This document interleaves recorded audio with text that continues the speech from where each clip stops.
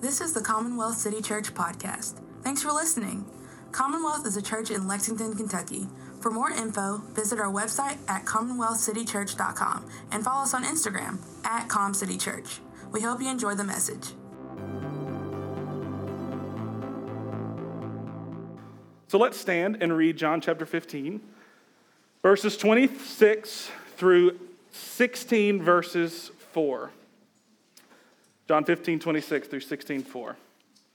It's the word of the Lord. But when the Helper comes, whom I will send to you from the Father, the Spirit of truth, who proceeds from the Father, he will bear witness about me. And you also will bear witness because you have been with me from the beginning. I have said these things to you to keep you from falling away. They will put you out of the synagogues. Indeed, the hour is coming when whoever kills you will think that he is offering service to God. And they will do these things because they have not known the Father nor me. But I have said these things to you, that when their hour comes, you may remember that I told them to you. Let's pray. Lord, I just thank you so much for just what you offer us in a commitment to us, that you say truth to us to ensure and to keep us from falling away. That there is a power in your word, and there is a power in your truth that anchors us to your plan, to your purpose, and to your will. And God, we just want to celebrate that. Father, we pray that you teach us how to display a satisfaction in you when our circumstances say otherwise. We pray that you teach us how to declare a trust and a promise and a joy in you when our suffering or our trials might tell us to take a day or a moment off. And God, most importantly, we pray for your Spirit to remind us of the things of Christ that anchors our soul, that holds us fast, that keeps us strong, and that moves us to endure in the power of the gospel. Jesus, teach us those things today by the power of your Spirit. In your holy and precious name, amen. You guys can be seated. So we're going to dive right into this. I'm going to go ahead and kind of show my hand a little bit. We're going to talk a little bit about the Holy Spirit at the front end. This is not the first time this subject is coming up in Jesus' teaching through John 14, 15, and certainly not going to be the last time we talk about it. These are really important chapters. It's good to know, I don't know if some of you guys have ever practiced memorizing scripture or even just a recognition of where things are in the Bible. I know that there's been a big push, certainly among our children's ministry, which, we've said this before, I'll say it again, like the opportunity to serve within our kids is not just punching the clock for babysitting hour, okay? It's not. Like the opportunity to serve with our children's ministry is literally doing mission work. And honestly, you'll find out that you're the mission a lot of times. Like they teach us things or me things about, they know more scripture at age 5 than I knew at probably age 25. It's unbelievable the retention and the way that that our teachers and the vision of our children's ministry to start to massage the truth of the Word of God into their hearts at such a young age. But if you're familiar with things like fighter verses to hold on to memory, or maybe there's different like apps or things you've gone through to know and to realize where things are in Scripture. I just want to take a moment and encourage you in that, but I also want to give you some insight. Like through the Scriptures, there are places where, if you're a Rolodex, it's like, okay, if the love chapter, anybody know? 1 Corinthians 13. Okay, 13, good. Like the Hall of Faith, Hebrews chapter, anybody? 11. Okay, there are these chapters. There's a lot of chapters of life empowered by the Holy Spirit. Probably the most notable, Romans chapter 8, life in the Spirit. Like these are good things to know of man, if I really want some reference on this, these are some places I'm going to head. If you're looking for really the foundation of the mission movement of God, go read the Acts. Our Bibles just say Acts, but the shortened version of the Acts of the Apostles. Like go hang out in the Acts and read the movement of the Spirit of God as he planted the church throughout the New Testament. Or if you're looking for kind of a treatise on joy, you'll be hard-pressed to find a book that's more about that than the book of Philippians. But if you're looking for Jesus' teaching on the Holy Spirit, John 14, 15, and 16 need to be your first line of defense. He talks about, granted, our theology suggests that, like my Bible has literal red letters. Some of you guys do too, I presume. But what I believe is true about the Word of God is that the authors or the publishers might have thought they were helping us in making the parts in Matthew, Mark, Luke, John, and a little bit of Acts in red letters. The reality is we believe all of it's red letters. We believe that the same Spirit that spoke it through the physical person of Jesus, spoke it through the Lord throughout the entirety of the revealed scriptures. And so we think they're all equally authoritative, but it is interesting that Jesus takes this moment, 14, 15, and 16, to teach on the Holy Spirit really in depth about what it means for this helper to come, what it means for this helper to empower us, what we can look forward to, and what his roles are as the Spirit of God. And so I'm just going to take a moment and say that the Holy Spirit, we're going to talk about three things here in John 15, 26, and 27. The first and foremost is he is not some like hocus pocus thing that's just, this Christian mythology drawn out of air. Like, no, his origin, what's it say in verse 26? His origin, when the helper comes, whom I will send to you, from whom? The Father. That the Holy Spirit comes from the Father. Like, there's this beautiful Trinitarian moment right here. Now, the word Trinity, you've probably heard a lot. You've probably seen churches named like Trinity Christian or Trinity Baptist. You might have gone to a school with Trinity in the name. Like, if you went to a Christian academy or something, you might have seen the word Trinity a lot. You will never find that word in the Bible. So it's like, wait a minute, that's kind of odd. Why? What is that? The Trinity is a doctrine that rose out of our understanding and interpretation and application of the Word of God. And there's tons and tons of resources and tons of references to the community of God as one being, but three distinct persons and three distinct roles. And you see that clearly here in John 15, 26. You have Jesus, the Son, communicating about a Spirit, his Spirit, that exists in origin from the Father. So you see Father, Son, Holy Spirit, all right here. It's a great Trinitarian moment in the text. His origin is he's from the Father. What's his character? Check that out. What's his character? I will send you the Father, the Spirit from the Father, the Spirit of truth. The Holy Spirit's character is always truthful. You never have to doubt if the Holy Spirit is leading you to a place that could be a maybe or a might or certainly not an untruth. He's always going to lead you to truth. And the way that we do that is his behavior is the way that he leads us to truth is that his behavior is one that's committed always to bearing witness about Jesus.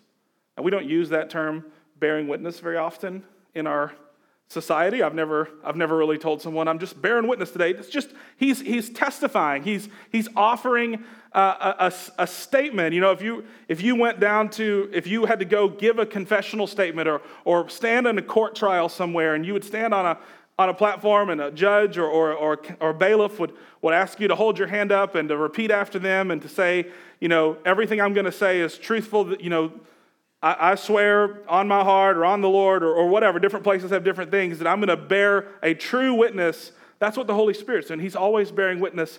And if we were to read on, as Jesus continues to unpack the work of the Holy Spirit, you would read that the way he bears witness is to remind us of the things of Christ. To always remind us of the things of Christ. So his behavior is a behavior that is a reminding behavior. So what's this mean for us?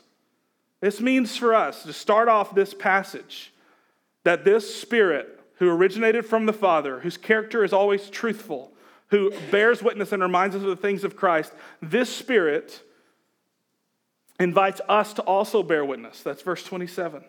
And this passage promises us that we are not in this endeavor alone of bearing witness about Christ. The Spirit is the one who is sent to do the work, but Jesus' clear implication is that he, the Holy Spirit, becomes Jesus' replacement in the world. It actually says later on, if we were to read down in chapter 16, we'll get to it next year. That's like the old, I'm not trying to do the dad joke there of like, haha, see you next year, right?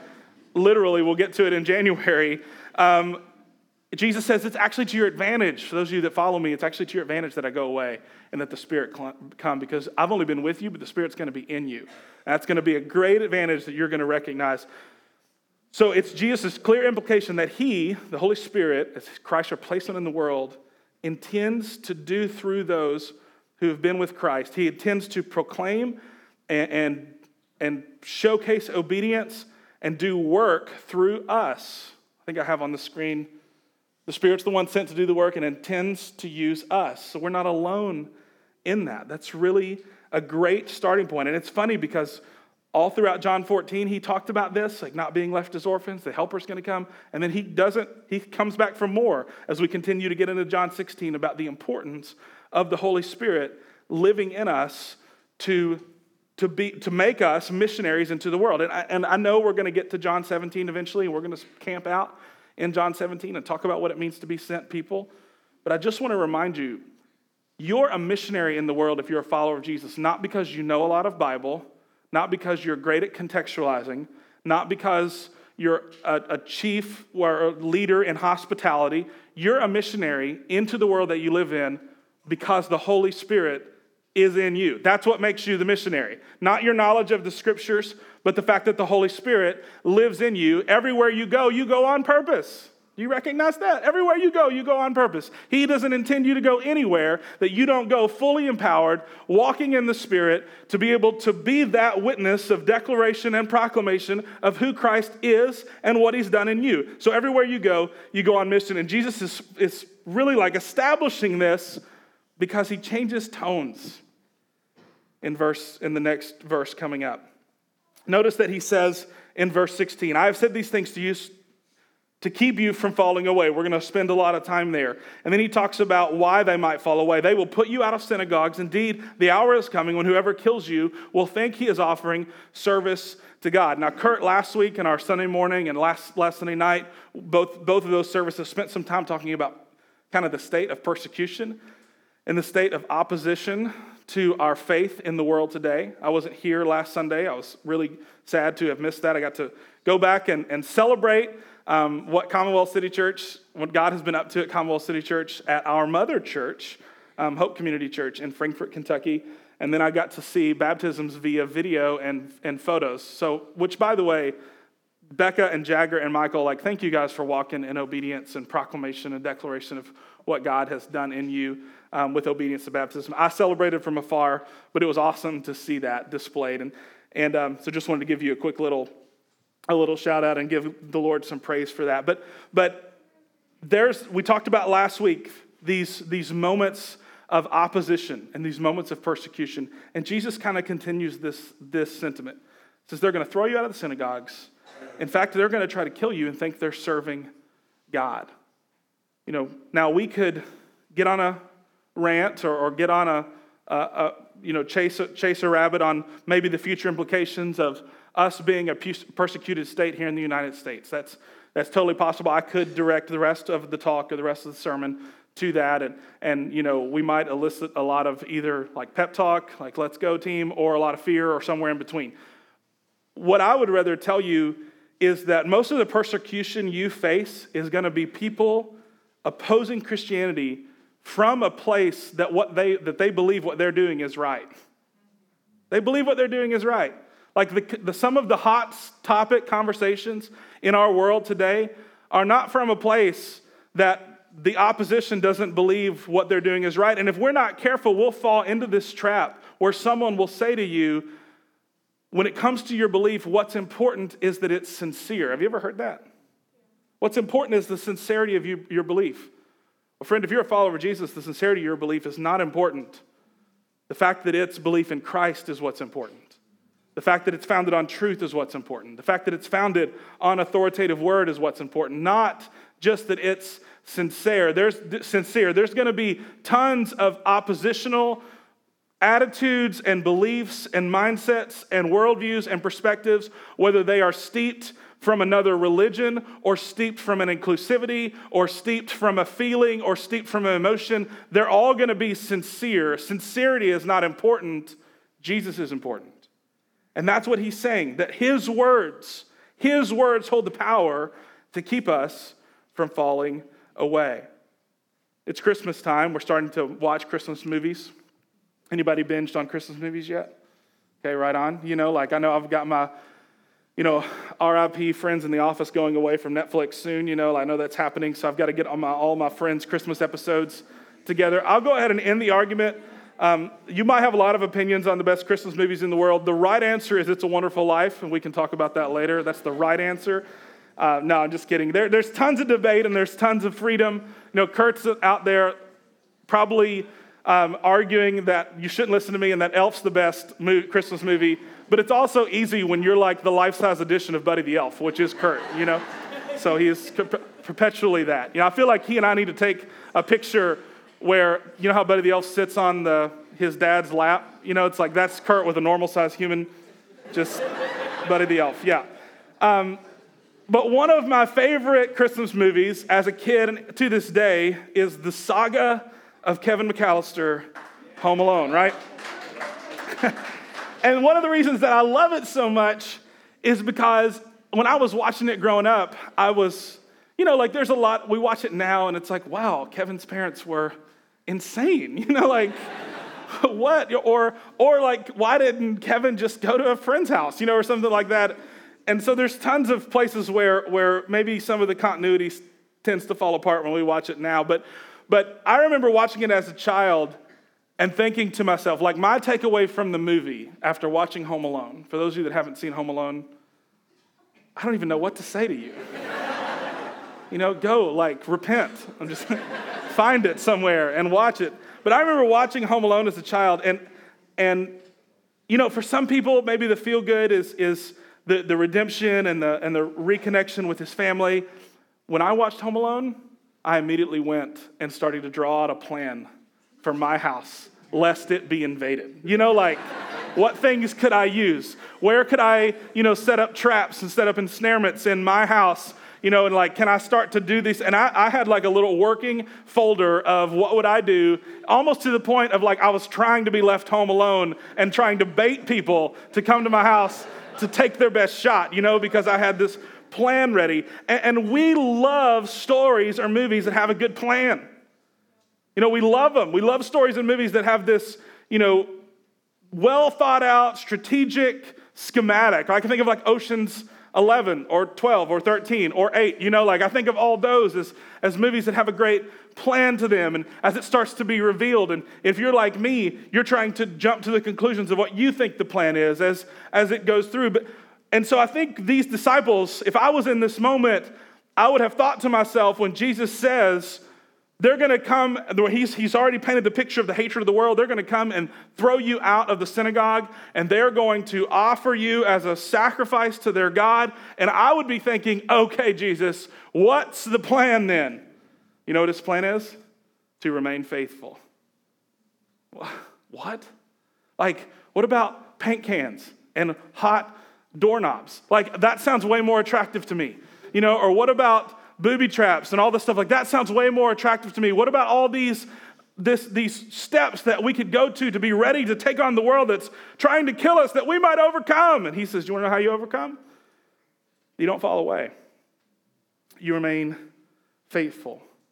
We become witnesses to the world by displaying a satisfaction in Christ in spite of the hardship of our circumstances. That's the plan.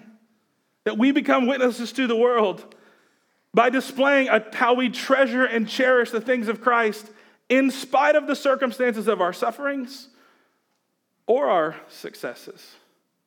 That at the moment of you're at most success, I hope you don't love Jesus more than the moment that's the hardest and the most difficult and that you're mired in the most suffering. I hope that there's a balance, that Jesus stays treasurable and worth cherishing regardless of circumstance. And so to ensure this, to invite us into this faithful plan, he gives us a gift. So Merry Christmas. You get a gift. The Holy Spirit becomes that gift. He says, I'm giving you a gift. I'm giving you a helper. I'm giving you one that's committed to your life, committed to your future, perpetually witness and remind you of the things of Christ.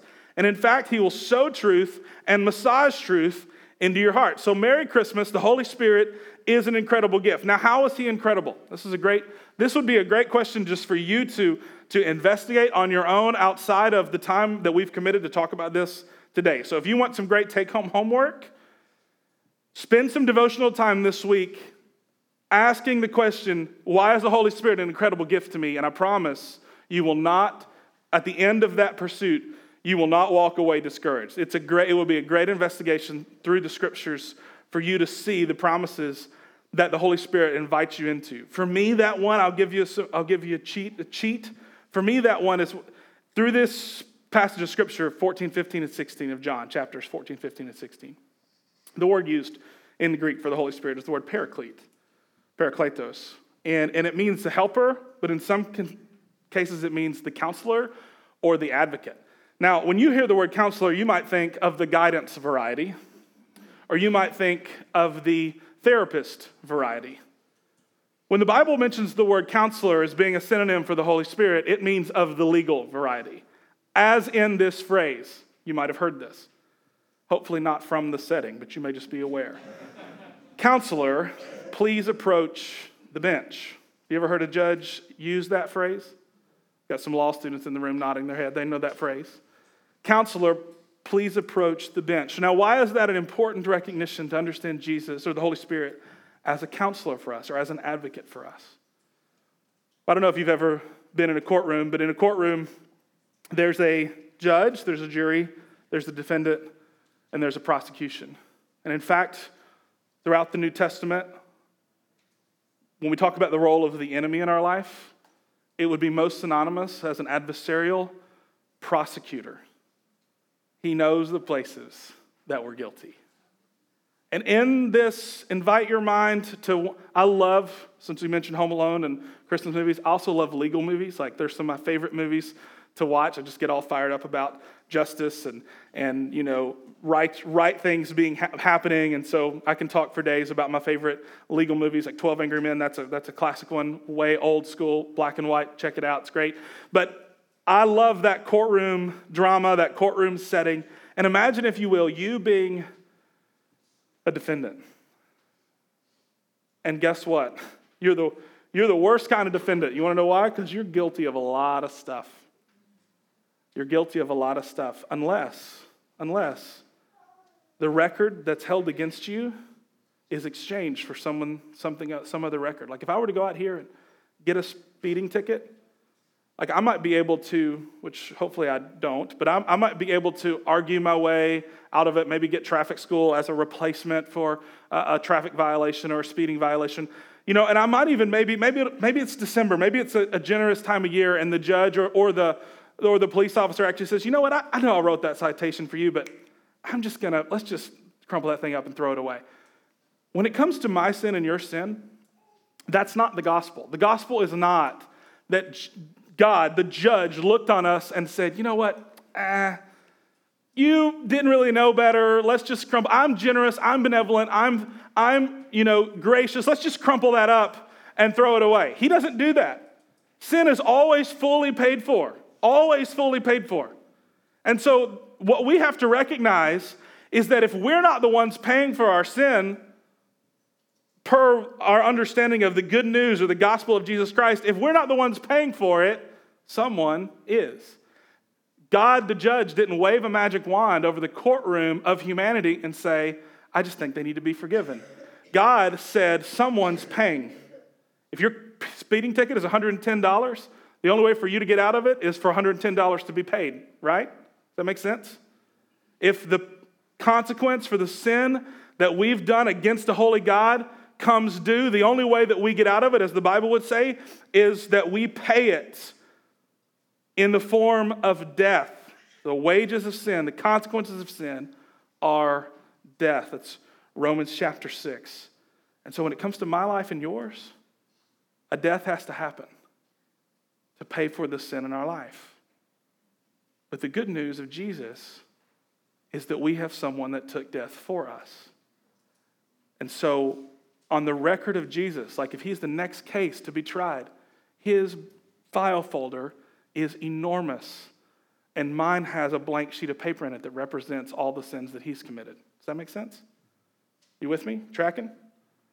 And so when I hear the Holy Spirit as a counselor, as an advocate, he's your defense attorney in the setting. All metaphors fall apart if you pick at them hard enough, so give me some grace on that. But he's your defense attorney that's saying, actually, Judge, which is himself in the weird metaphoric way, Father, Son, Holy Spirit. Actually, Judge, his record's been paid for. And he constantly reminds you of that.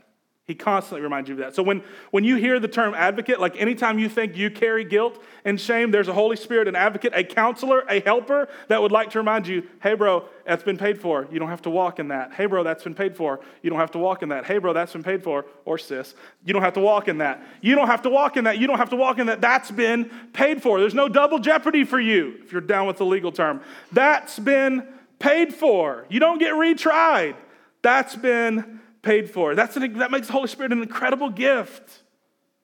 I don't know what ways that you would see him as an incredible gift for your life, but as somebody that I know that I am fully aware of the places that I fall short and that I struggle and that I mess up and that I stumble, the Holy Spirit as a gift to me means that he's a voice, an advocate, and a counselor that reminds me that the prosecution can't get louder than my defense in the person and work of Jesus and Christ can be declaratively for me. That makes sense? Not only an incredible gift, he's a necessary gift. I have a newfound respect for getting socks at Christmas now. You know, they used to be what you hated growing up, but now it's like, I kind of need socks, you know, like I kind of need deodorant, you know, like these things are important. Like I go home, even now when I go home, my mom still has like a stocking or whatever full of stuff, or the stocking happens to be left there, regardless of how you think it might have gotten there, just to keep that completely open to anyone in the room. And the stocking is full with like toothpaste, you know, and ironically candy. So I'm not sure if that balances each other out. Like toothpaste and deodorant and stuff, and completely necessary items. And I have a newfound respect for those things in my adulthood that I didn't in my childhood. But the Holy Spirit is a necessary gift. And you want to know why? Because falling away is easier than you think. Falling away is easier than you think. Hebrews, we walked through that book together. Hebrews would often use the vocabulary, pay attention lest you drift. Drifting is never a good thing. Lest you drift, lest you fall away. Now, to be fair, I want to offer you this. We've journeyed through this throughout most of John.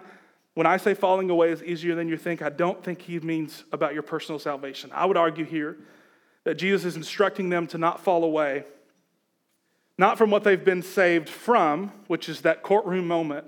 No guilt, no shame, no condemnation, no death, no penalty of my sin due to me because of the exchange of Jesus' righteousness for my sin for his righteousness. Because of that, been saved from those things by professing a faith and a belief in Christ. So it wouldn't be my personal salvation. It's actually the work of the Son, Jesus.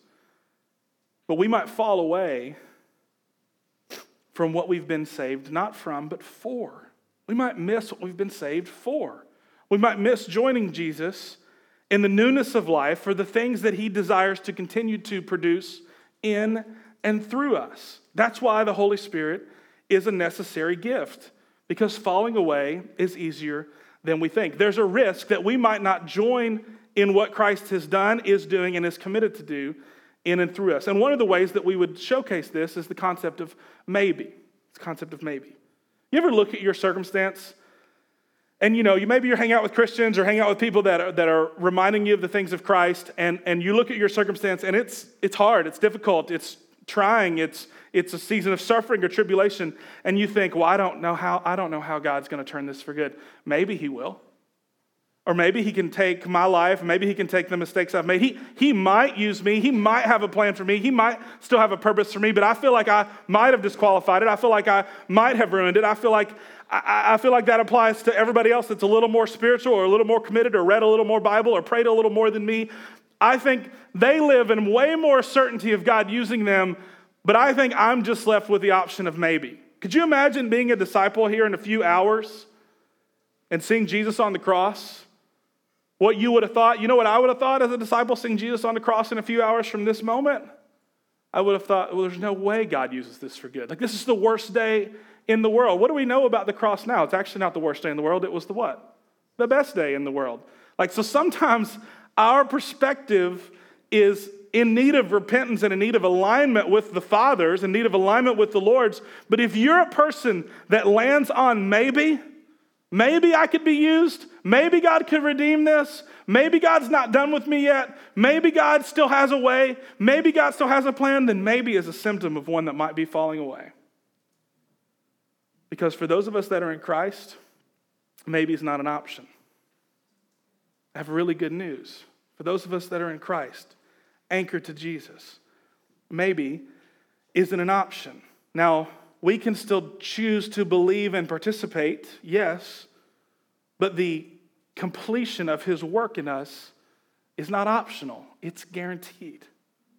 And I want to invite you as we journey on to the next slide. The very first thing he says, and this is where I camped out most of this week. I have said these things to you to keep you from falling away. I have said these things to you to keep you from falling away.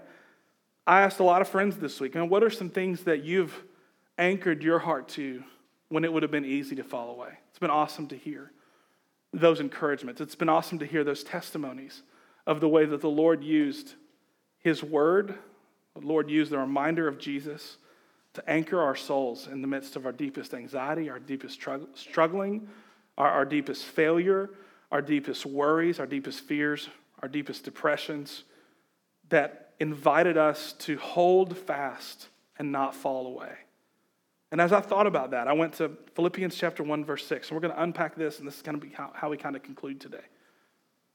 This is not in John, but I think that it runs parallel with this exact same sentiment of believe these words, keep these words. I say these words to you so that you don't fall away. So Philippians 1:6, I am sure of this, that he who began a good work in you will bring it to completion at the day of Christ. Now let's unpack that a moment. First of all, Paul says, I am sure of this. The Holy Spirit, through Paul, says, I am sure of this. This is a place of certainty for him. If you were to actually dive in and look at that word in the Greek language, the word would be, the word is synonymous. It's used throughout Scripture as being confident or being sure or being certain, but in the actual vocabulary of the language, the word would have been what they used instead of the word tranquilizer. Isn't that awesome? Think of what your anxiety needs. It needs a tranquilizer. Think of what your worry needs, what your doubt needs. It needs a tranquilizer. And that's the word that Paul uses here. I'm so sure of this that it tranquilizes any of my fears or worries or concerns or doubts. I am sure of this, that he who began a good work in you will bring it to completion at the day of Christ. Now, the first thing we have to ask ourselves as we unpack this, well, I'm going to actually start at the end. We know that it's heading towards a day of anticipatory return of Jesus, the Maranatha, come Lord Jesus moment. We know that we're heading there. In fact, all of our Advent season is not so that we can anticipate the birth of Christ, so that we can anticipate the return of Jesus. That's the reason we practice Advent. And so we know where we're heading. We know what we're sure of, so what do we do with the in-between? He who began a good work will bring it to completion.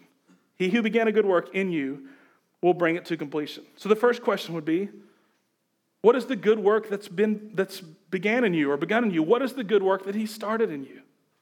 What has he done? And I hope when we have our membership interviews, we always ask that question, why is the gospel good news to you? What is the good work that has begun in you? What has he been responsible for? What has he invited your heart to believe? What has he opened your eyes to see? What light has he brought you into? And out of what darkness have you come? What death have you left behind? And what resurrection are you living in? What is the good work that he's begun in you? And if you flipped your Bible to this page and you're down with underlining or circling things, I love the two words, in you. Because I think so many times when we look at the work of Jesus, we look from where we are historically backwards, and I see the work of the cross as something done for me as opposed to something done in me. And this passage tells me that the work of the cross and the work of the resurrection were not just things done for you. They were things done in you. Friends, that is really good news. That it's done in you. This gospel, this good work has been done in you. Do you know what we would call that? We call that your calling. Sometimes we think the word calling is this like far off, real specific, have to hear it at a conference or mired in like 17 consecutive hours of prayer to know exactly what we're going to do. But calling doesn't mean vocation. Calling would mean journey, or calling would mean like the movement. So in John chapter 10, when Jesus says, all my sheep, they know my voice because I call them. Well, don't you think the sheep respond to a calling? Or earlier in the Gospel of John, Jesus says that no one comes to me unless the Father calls them or draws them. And so I would offer you the recognition that this work that's been done to you is your calling. Maybe not calling to like vocational ministry on another continent. And I do believe that you do get direction on that, okay? I don't want to act like that doesn't happen. I do think God does clearly, he did so through the Acts in the New Testament, clearly moves and directs and guides path. We know that to be true. But I would ask you to lower the bar on calling and view it more as your calling to Jesus and less of your calling to a specific vocational or lifestyle end. You with me? Which means that this is not just reserved for the missionaries. This is not just reserved for the pastors. This is not just reserved for the people that are on staff at CSF or BCM. This is reserved for anyone that's in Christ. This good work in you, he will bring to completion. Now, what is that good work? Sanctification or salvation is what we're saved from. Sanctification is what we're saved for. Those are the good works. What has he done? He's done it in you. And that calling, I would ask you to say this. A lot of times we say, I have a calling on my life. Let's change the vocabulary. I don't want to view your life as somebody I don't want you to view yourself as something that God might have a calling on as much as it is a calling of. He's going to have a calling of your life into tons of different directions. He's going to call your life into marriage. He's going to call your life into parenthood. He's going to call your life into obedience. He's going to call your life into radically and hospitably loving your neighbors and your coworkers and your classmates and your family. He's got a calling of you, probably more that he's got a calling on you. Okay? And so do we have confidence that he will complete it? What's the good work begun in us? And do we have confidence that he will complete it?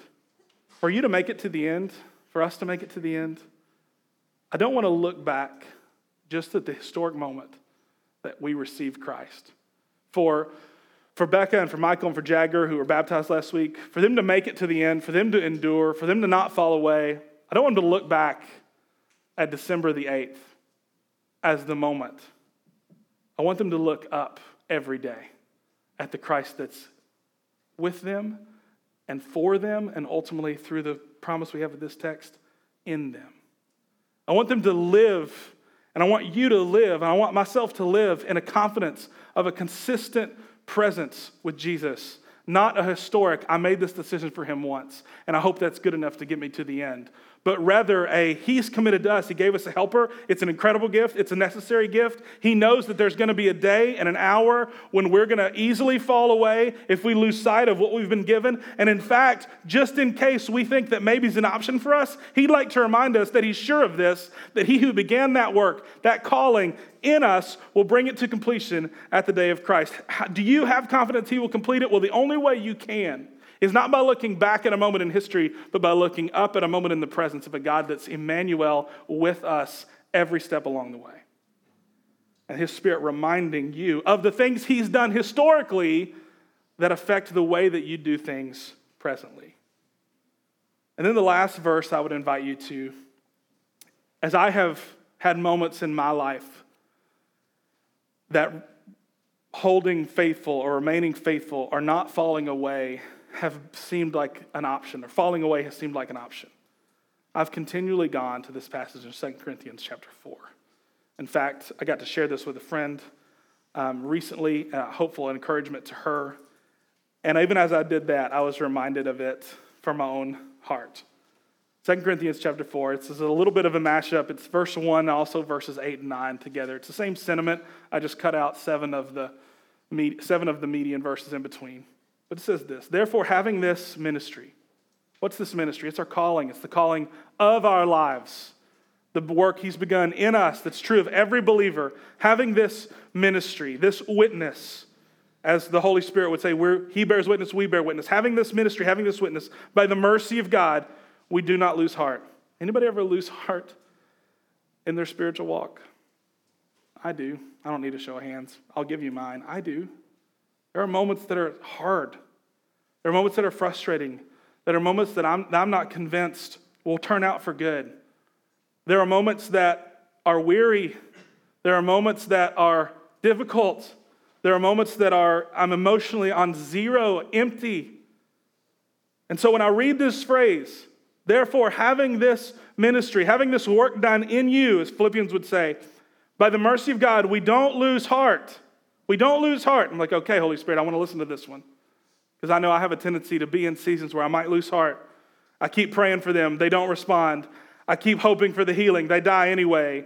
I keep begging for redemption and reconciliation in my family, but divorce is where everything heads. I lose heart. And it says this, verse 8 and 9. We are afflicted in every way, but not crushed. We are perplexed, but not driven to despair. We are persecuted, but not forsaken. We are struck down, but not destroyed. The title of this text is called The Banner of But Not. And what I want to offer you as one of this, for me, I mentioned earlier, what's the incredible gifts of the Holy Spirit? One of them for me, I didn't say it then because I wanted to say it now, is the Holy Spirit is a banner of but not over my life and yours. You know what you can guarantee? You can guarantee affliction. You can guarantee being perplexed. You can guarantee being persecuted, and you can guarantee being struck down. But you know what the Holy Spirit also guarantees? But you won't be crushed. But you won't be driven to despair. But you won't be ever forsaken. Emmanuel, God with us. But you won't be destroyed. And so as I read 2 Corinthians 4, in light of this promise in chapter 16, verse 1, I say these things to you to keep you from falling away. I feel like to come alongside. How does the Holy Spirit do that in my life? I say these things to you to keep you from falling away. It's like you're going to probably tune in and watch the Christmas parade next week. It's like Jesus or the Holy Spirit has a life-size, like a New York-sized blow-up that just says, but not on it over my life. Andrew, you're going to have trouble, but not crushed or driven to despair or struck down or destroyed. In fact, he would say in chapter 16 that he's actually overcome all of those things. And that's what our hope, and that's what our promise, and that's what our joy, and that's what our peace, and that's what our love, and all those things get to depend on is the reality that there's a banner of but not over the life of every believer. Afflicted, sure, but not crushed. Perplexed. If you've not been perplexed yet following Jesus, well then call me when it happens. Maybe this week. Perplexed, but guess what? Not driven to despair. Persecuted, but not forsaken. Struck down, but not destroyed. That's for me what it looks like to heed the words, I say these things to you to keep you from falling away. And so 3 questions for you as we close out. And then let me pray over us. 3 questions. What good work has he begun in you? And that's just a great place to start with an attitude of gratefulness. What good work has he begun in you? What has he done? What does the cross and the resurrection mean for you? And I don't mean historically, I mean transformationally. What does it mean for you right now? What does the courtroom look like that you were once in, but now you walk out from completely free and exonerated and with a clean record? What does that look like? What good work has he begun in you? What is he saying to you to keep you from falling away? Maybe you're on the same page with me, and it's but not. Maybe it's something else in Scripture that he would remind you of. What does he say to you to keep you from falling away in the hard times, in the difficult seasons? To provide joy for your life. It's our Advent week of joy. To provide joy for your life. What does he say to keep you from falling away? And then how is he inviting you to remain faithful? I'm going to give you an answer to that one. Not alone. He's never inviting you to remain faithful alone. So how is he inviting you to remain faithful in the context of community and relationships that you already live in? So as we close out and come to this altar for prayer or come and receive communion and take, eat, and remember his body and blood broken and shed for us, remember his good work that he's begun in us. Ask him what he would say to you to keep you from falling away. And then what's the step of obedience and how you hold fast to remain faithful? Consider these things and come take, eat, and remember, and take, eat, and participate in the kingdom of God.